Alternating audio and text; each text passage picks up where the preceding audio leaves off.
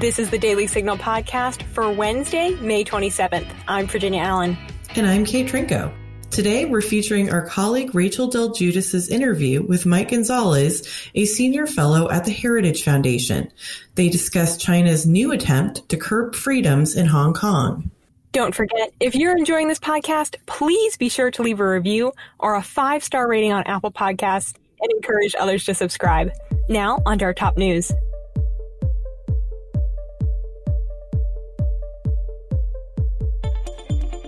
President Trump is not pleased with Democratic California Governor Gavin Newsom's push for widespread mail-in voting.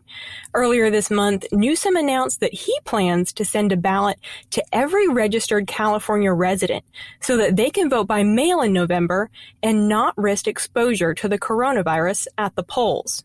Trump has been clear in his opposition to this action, tweeting Tuesday, "There is no way, zero, that mail-in ballots will be anything less than substantially fraudulent. Mailboxes will be robbed, ballots will be forged, and even illegally printed out and fraudulently signed." The governor of California is sending ballots to millions of people. Anyone living in the state, no matter who they are or how they got there, will get one. That will be followed up with professionals telling all of these people, many of whom have never even thought of voting before, how and for whom to vote. This will be a rigged election. No way. The Republican National Committee filed a lawsuit against Newsom on Sunday, calling the statewide mail-in voting plan, quote, an illegal power grab. Minneapolis is requesting the FBI investigate a police arrest Monday evening that resulted in the death of a black man. Video of the arrest shows a police officer kneeling on the neck of the black man and the black man stating, "I can't breathe." Via CBS News, which obtained the video from Daniela Frazier, here's part of that encounter. Please, I can't breathe. Please, man. Please, In a press release, the Minneapolis police stated that the man was a suspect for forgery, and officers believed he was under the influence. The press release states, 2 officers arrived and located the suspect, a male believed to be in his 40s, in his car. He was ordered to step from his car. After he got out, he physically resisted officers. Officers were able to get the suspect into handcuffs and noted he appeared to be suffering medical distress. Officers called for an ambulance. He was transported to Hennepin County Medical Center by ambulance, where he died a short time later. And here's what Minneapolis Mayor Jacob Frey said Tuesday via KARE 11. Being black in America should not be a death sentence. For 5 minutes, we watched as a white officer pressed his knee into the neck of a black man. For 5 minutes. When you hear someone calling for help, you are supposed to help. This officer failed in the most basic human sense. What happened on Chicago and 38th this last night is simply awful. It was traumatic, and it serves as a clear reminder of just how far we have to go. White House Press Secretary Kayla McEnany took the press by surprise last week when, during a briefing, she asked the pool why they have not been asking more questions regarding the Obama administration's role in the leak of Michael Flynn's identity and who ultimately is responsible for launching the 3-year investigation into the Trump campaign and supposed Russian collusion. McEnany joined Fox and Friends on Fox News Tuesday morning to explain why she posed these questions to the press. But there's been a dearth of journalists asking the real questions for President Obama, the criminal leak of Michael Flynn's identity, who leaked that identity, the dossier, which was used to launch a 3-year investigation into this president and spy on his campaign. Why aren't those questions being asked? It's journalistic malpractice not to ask those questions, and I can count on one hand the journalists who are like Maria Bartiromo and Catherine Herridge. But where is the lack of curiosity from the current press corps? There's an extreme lack of curiosity at play. A widower is asking Twitter to remove President Trump's tweets, suggesting that his late wife was a murder victim. I'm asking you to intervene in this instance because the President of the United States has taken something that does not belong to him, the memory of my dead wife, and perverted it for perceived political gain, Timothy Clausitus wrote to Twitter's CEO, Jack Dorsey, per USA Today.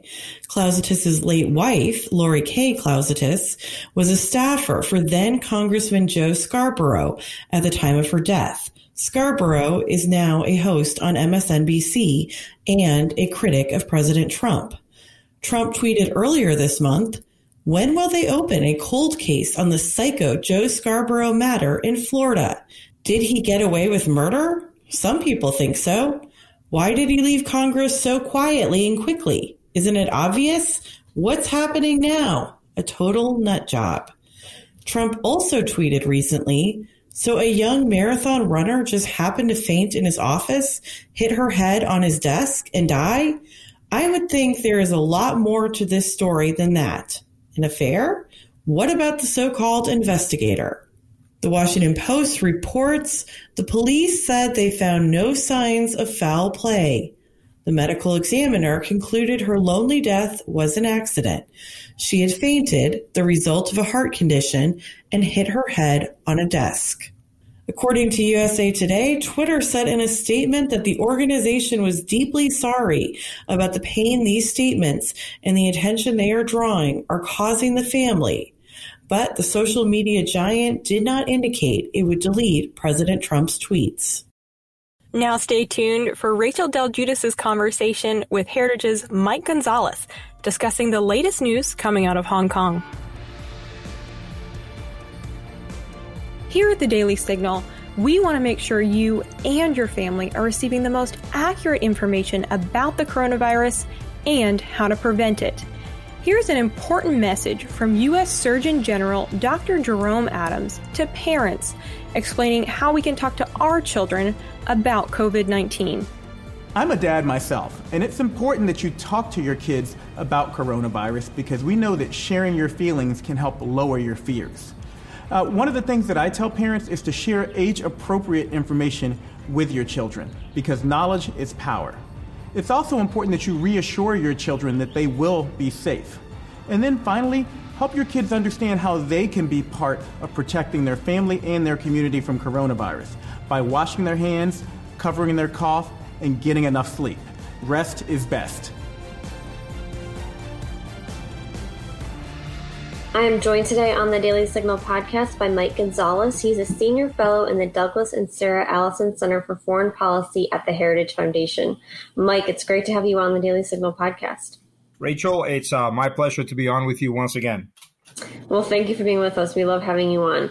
So China is proposing a new so-called national security law that is sparking protests across Hong Kong.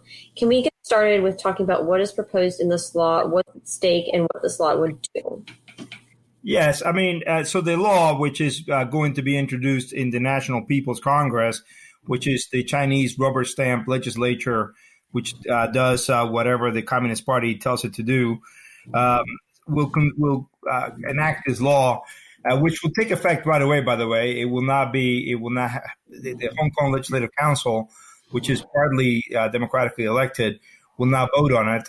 China will just promulgate the law in Hong Kong, breaking, China's promise. But what it does is that it will ban sedition, secession, subversion, or foreign interference. These are all things that are very elastic, and they're that way for a reason, because China will be able to just drive huge Mac PLA trucks, speaking not allegorically, through these labels. So in effect, this could very well be the end of the rule of law in Hong Kong. But more important than that, it will be the end of Hong Kongers ruling themselves in most matters, and the one country, two system model that China promised the world, not just Hong Kong, the world, in an international treaty entered into the United Nations, that it was going to respect for Hong Kong for 50 years. Well, Mike, you of course lived in Hong Kong for a long time. What have you been hearing from folks there about this proposed law? Yeah, so I lived in Hong Kong under two British governors and two Chinese chief executives. I lived there 8 years, all told, 4 times. I've talked to, they're very upset, the Chinese people in Hong Kong that I talked to, Hong Kongers. By the way, just so people understand, Hong Kong is 99% Chinese. It is an international city where there are many expats living there, many Americans, many American companies based there.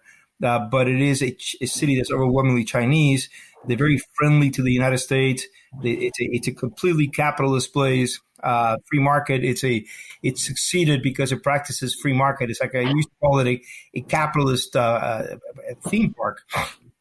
And it is the Chinese there, the Hong Kongers, are very, very upset about what is going to happen to them. They understand that China is breaking its word. That China gave this promise, and now they're no longer going to live. If we had Dennis Kwok the other day in a podcast in a webinar, and he said, it is chilling and terrifying to me that one day a Mandarin speaking mainland official could just break into my house and take me and my family, arrest all of us. Obviously, the people in Hong Kong do not speak Mandarin in this bill. They speak Cantonese. And so what he means by that is he means a mainland official. Well, some are saying that this legislation, if it's enacted, would nullify this, one country systems model between Hong Kong and China, which refers to how long Hong Kong has had a different status other than, other Chinese cities. What is your perspective on this thought? Yeah, no, I think it very well could. Because they won't. So China has no rule of law. China, the mainland China, where is the large country. When we think of China, 1.4 billion people, ruled by the Communist Party.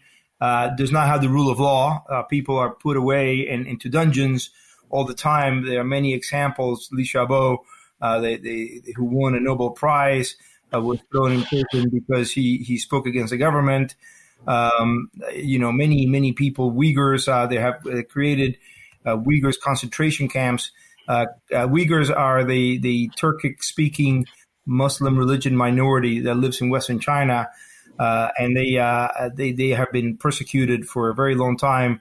And for the last few years, China has just created these concentration camps. So that's the reality in China. The reality in Hong Kong is very different. It's a free marketplace where human rights are respected, where you have a property right, where you have freedom of speech, where you have freedom of conscience. You have all these natural rights that are respected, even though it's not fully a democracy. So that is, that is why the Hong Kong people are so scared that something similar could happen to them. Well, CNBC has talked about this proposed national security law for Hong Kong, saying that it's terrible news for pro-democracy activists. And you alluded to this in the beginning, but can you talk more about why, and is this the case for pro-democracy efforts? So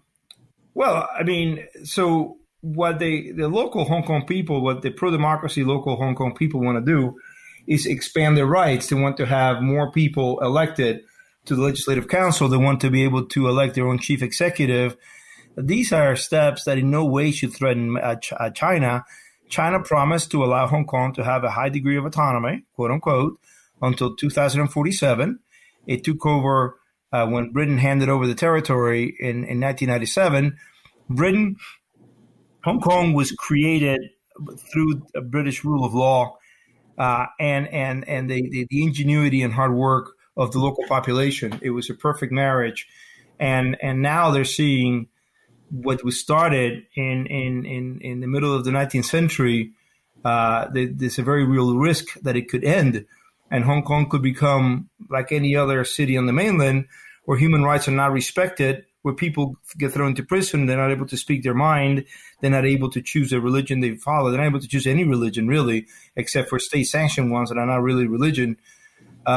So, this is a very, very bad situation for Hong Kong people. I should tell you, by the way, there are many people on the Hill considering right now allowing Hong Kong people to emigrate to the United States and asking for a coalition of other, free democracies in the world to open their doors to the people of Hong Kong. There are not very many. There's 8 million people in Hong Kong. They're industrious. They're hardworking. They have the norms that we have in the free world. They are no different from Australia or Chile or any country in Europe or Canada, or India. So, they would make very good citizens in France, in Germany, in the UK, or here. Do you think that will gain any traction on the Hill? And where do you see, from a policy perspective, opportunity there if that were to gain momentum? Yeah, I mean, so I think right now it's at the conceptual level. They're going to try to write the legislature, stating this. There's also a big push not to certify China. So something called the Hong Kong Democracy Act, which requires the Secretary of State to certify Hong Kong as indeed being different from China. Right now, we don't hit Hong Kong products with any of the tariffs that we hit Chinese products with. We do not. We sell to Hong Kong sensitive equipment that we would never export to China, like dual use. Technology that can be used in the military, because Hong Kong really does have very good export controls. So when we sell things to Hong Kong, we know they're not going to find their way to mainland China.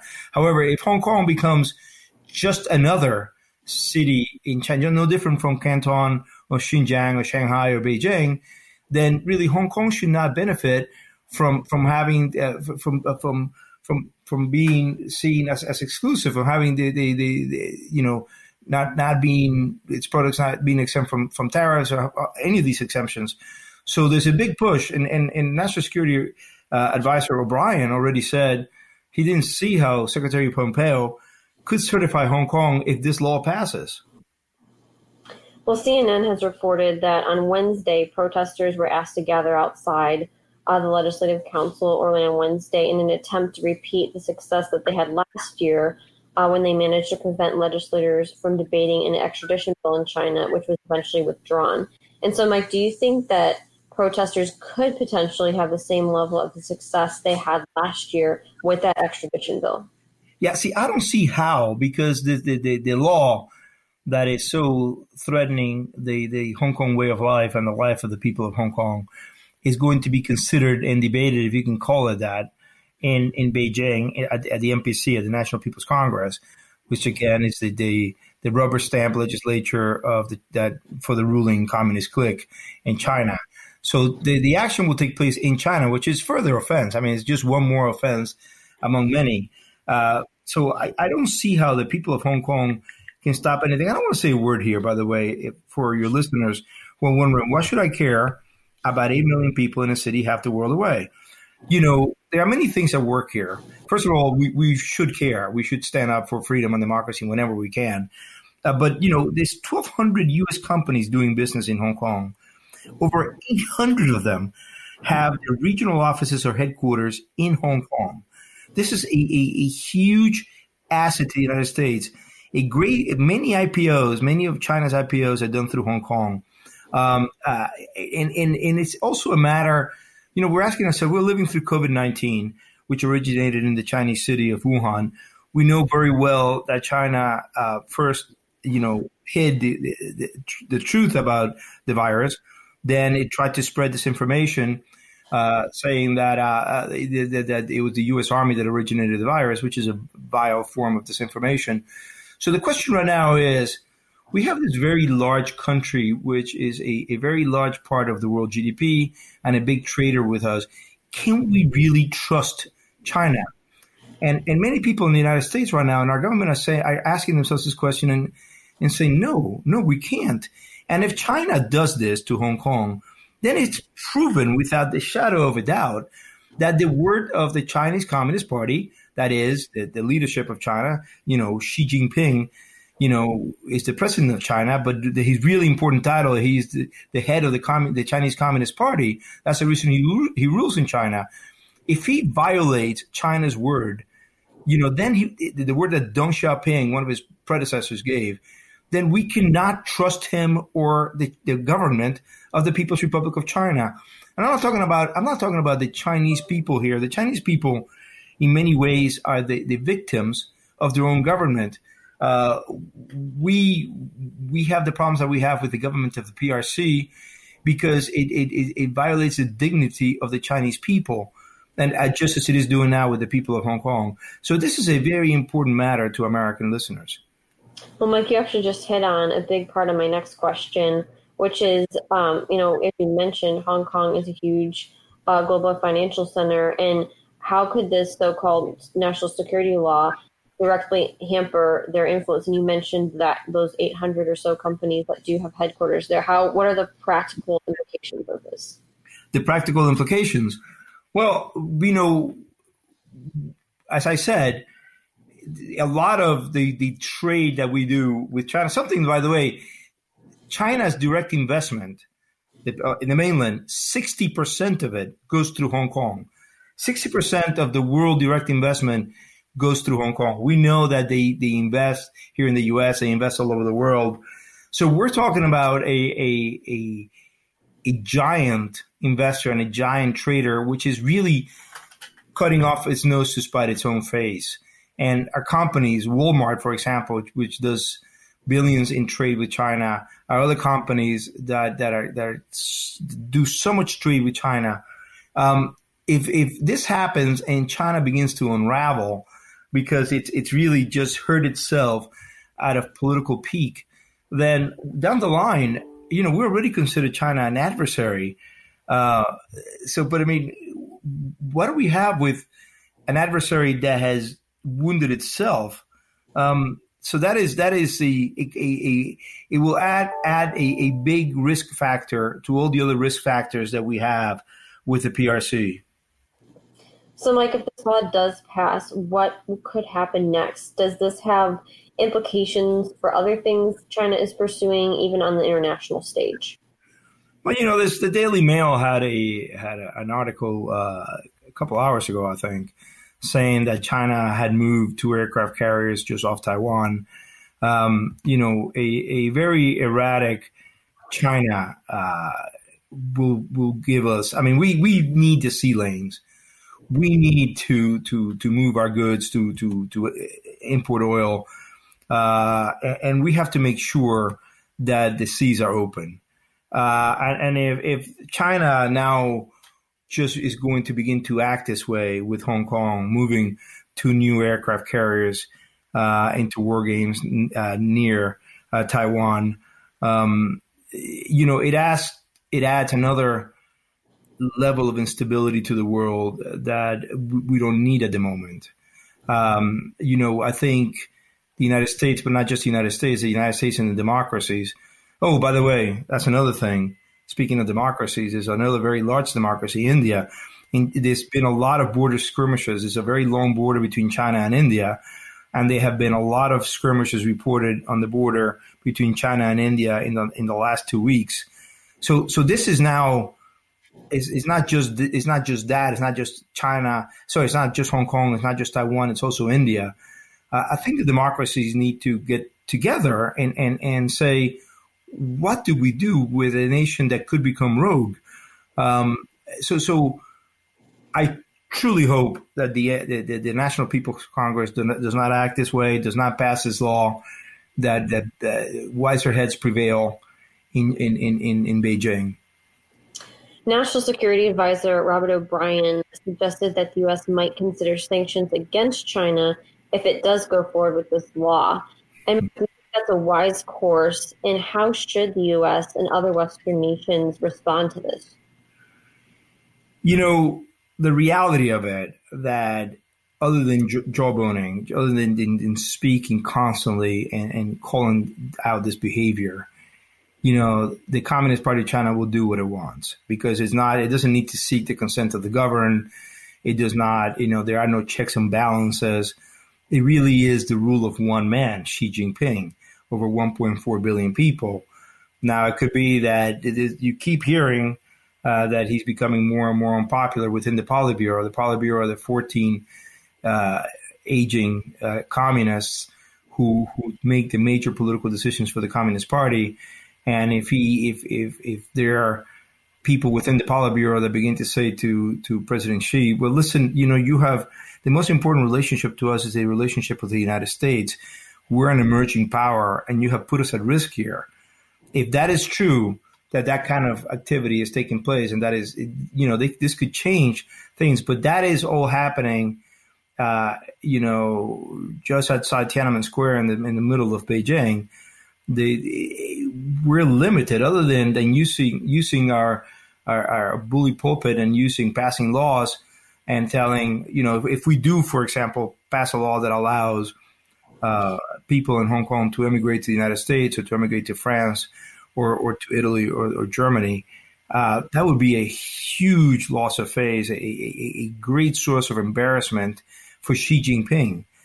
To have something like, the freedom flights that Fidel Castro had in Cuba, people escaping, this would be, China wants to be thought of as a good, a safe world player. It doesn't want to be thought of this way, and so hopefully the criticism that it is receiving from all quarters will begin to have some impact. Lastly, Mike, what is your message? If you could, tell something to those who are in Hong Kong protesting this so-called national security law, what is your message to them? Well, obviously, to remain peaceful, they can become their own worst enemies if they begin to act in a violent way. They will lose support if the protesters begin to destroy property or to hurt people. That is not something that's going to gain them any support in the West. In fact, that has happened in the past when some protesters, a very small minority, but that matters, go over the line and create chaos. And nobody likes anarchy. So right now, the people of Hong Kong really do have the support of the American people and of the administration. Secretary Pompeo, Vice President Pence, and President Trump have all been very strong in supporting their support for the people, in expressing their support for the people of Hong Kong. In fact, Secretary Pompeo on Friday issued a statement that ended saying, "We are with the people of Hong Kong." They cannot abdicate that by being violent. Well, Mike, thank you so much for unpacking what's going on in Hong Kong for us and for joining us on the Daily Signal podcast. Thank you. And that'll do it for today's episode. Thanks for listening to the Daily Signal podcast. We appreciate your patience as we record remotely during these weeks. Please be sure to subscribe on Apple Podcasts, Google Play, or Spotify. And please leave us a review or a rating on Apple Podcasts and give us your feedback. Stay healthy, and we will be back with you all tomorrow. The Daily Signal podcast is brought to you by more than 500,000 members of the Heritage Foundation. It is executive produced by Kate Trinko and Rachel Del Giudice. Sound design by Lauren Evans, Thalia Rampersad, Mark Guiney, and John Pop. For more information, visit dailysignal.com.